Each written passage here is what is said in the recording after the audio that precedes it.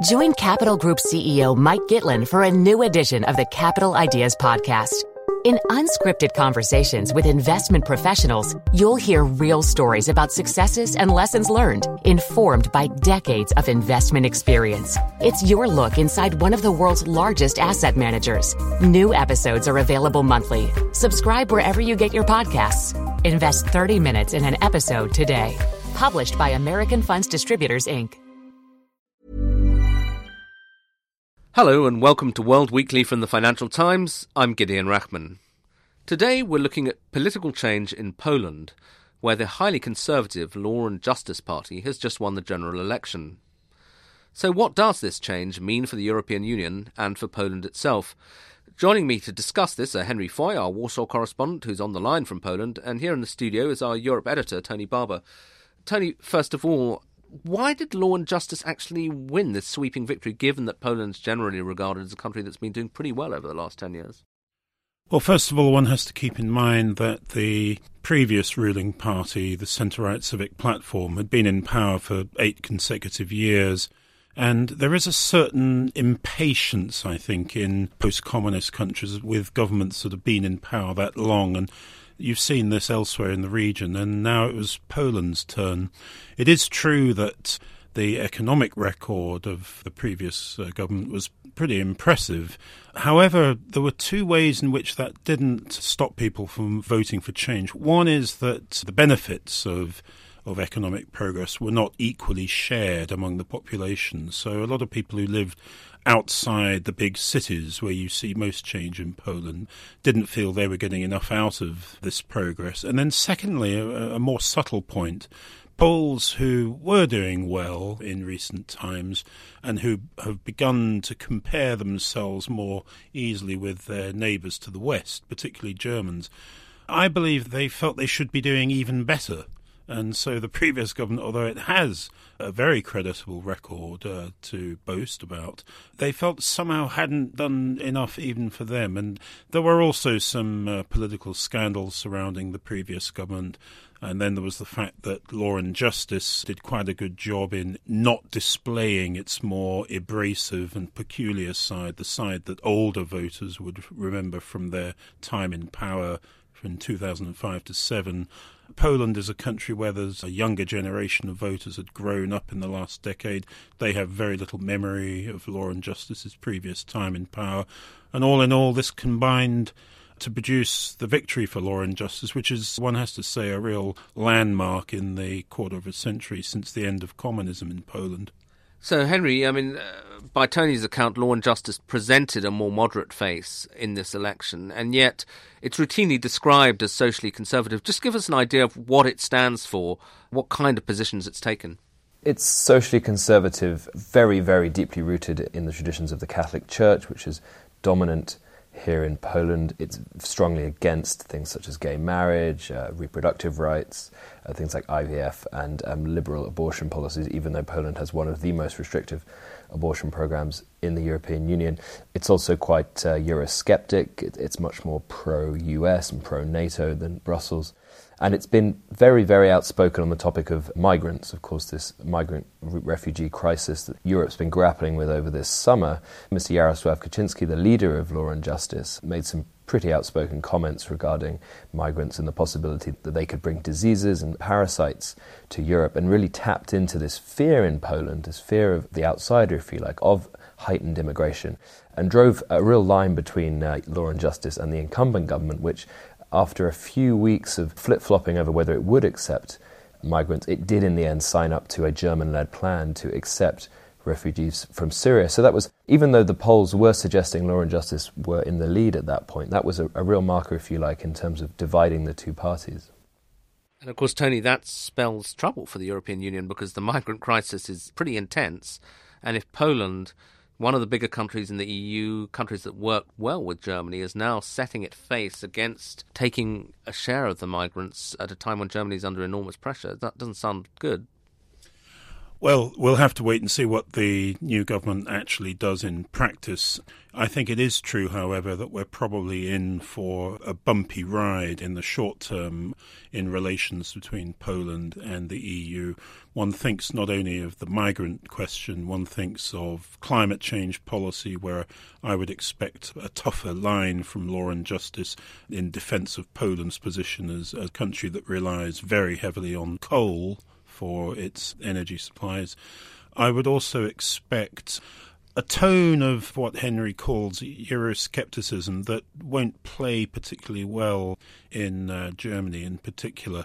This has something to do with the sense in Poland that there is a Brussels consensus that's way to the left of what Law and Justice stands for, and it's all a bit wishy-washy and it's not vigorous enough, and it all could constitute a kind of threat to the Polish national values that Law and Justice says it believes in.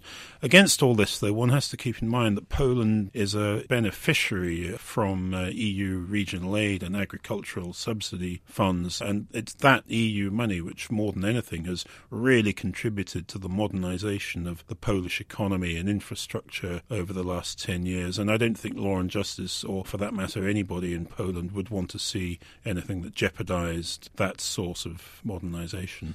And Henry, so how hardball do you think the new Polish government will play this, the migrant issue, and just general relations with the EU, particularly given that the President of the European Council is a Pole, Donald Tusk, albeit one from the opposite political family?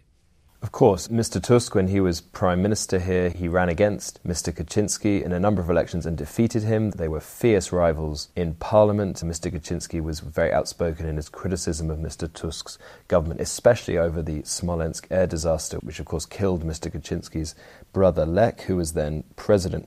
There's a lot of bad blood between the two men. When Mr. Duda was elected president of Poland, there was talk that Poland perhaps might not support Mr. Tusk's re-election, his second 2.5 years as president of the European Council. And I do think we will see an increase in the rhetoric against Mr. Tusk, especially in the media here, as that swings behind a Law and Justice position. I think, just to add to Tony's point, there may also be issues with the EU's fiscal programme. Law and Justice is advocating much more monetary loosening. It wants to spend far more money on populist handouts.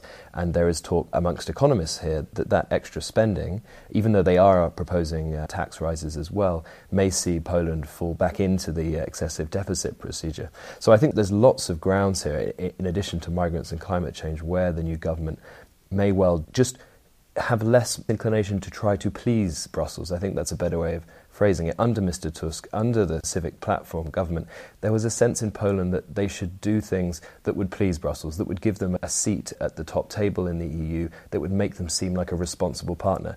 They're not going to act irresponsibly on purpose. I just don't think that the European line will be the one that they promote over the Polish one. And Tony, place it in some kind of European context for us. Some people have compared Mr. Kaczynski to Viktor Orban, the populist, pretty right-wing leader of Hungary, who's obviously played a very controversial role in the refugee crisis. Do you think that's a fair comparison? Not entirely, no. I think that although it's true that Jaroslaw Kaczynski has expressed a certain admiration for some of the things that Viktor Orban has done in Hungary, particularly the rather muscular way in which he's made banks do what he wants to do, and the way he's imposed his will on the high courts of the country in these areas. There are comparisons there, but there's one very important difference, and I think this relates to policy towards Russia, where Viktor Orban has flirted quite a bit with Moscow, even if in the end he's stayed within the EU and NATO alliance. Now, I don't think you would see any Polish leader do that, least of all Law and Justice, because for them, Russia is a country with which Poland has had deep, searing historical problems. And if anything, Law and Justice would probably want a slightly tougher NATO position towards Russia, for example, by being willing to accept, indeed ask for, a permanent American military presence in Poland. Yeah, and Henry, let's end on that foreign policy point, because obviously for the past year, maybe before the migrant crisis, the overwhelming question for Poland has been the crisis in neighbouring Ukraine, the sense that Russia was once again moving into an aggressive phase. Does that mean, do you think, that the Kaczynski government is likely to take it easy, really, with the European Union, because they need their European partners, surely? I think that is something to bear in mind. It's also Warsaw, of course, hosting the biannual NATO conference next year in July in the summer, which means you'll have a Law and Justice President, a Law and Justice Prime Minister, and a Law and Justice Defence Minister leading that, setting the tone. They're already drawing up the agenda for that meeting. And we do know that, as Tony says, a permanent NATO base in Poland will be one of the major talking points. NATO have been very reluctant to go either way on that. We know that the French and the Germans are very sceptical of the possibility of that happening. And one other thing to bear in mind is that Mr. Kaczynski has never really been much of a foreign policy buff. He's not massively concerned with things like that. During his first term in office, 2005-2007, he had some pretty public spats with German Chancellor Angela Merkel, and every time he sort of stepped onto the foreign policy stage, the headlines were bad.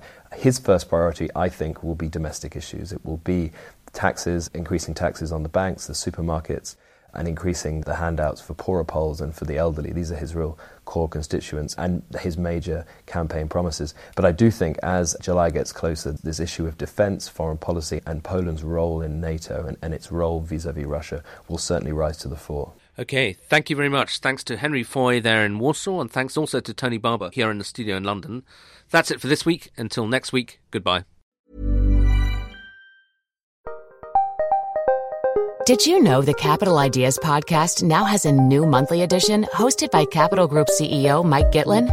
Through the words and experiences of investment professionals, you'll discover who was their best mentor, what's a mistake they made that changed their approach, and how do they find their next great idea. Subscribe wherever you get your podcasts. Published by American Funds Distributors, Inc. Here at Bellingcat, we get to the bottom of things. From a global crisis to an underreported event, we find the facts using publicly available tools and resources, uncovering what is hidden on and below the surface. We connect the dots using social media posts, satellite images, and public records, and empower others to do the same by sharing how we do it. The ability to do so is only made possible by our readers, supporters, and community members. Care to join us? Learn how at bellingcat.com.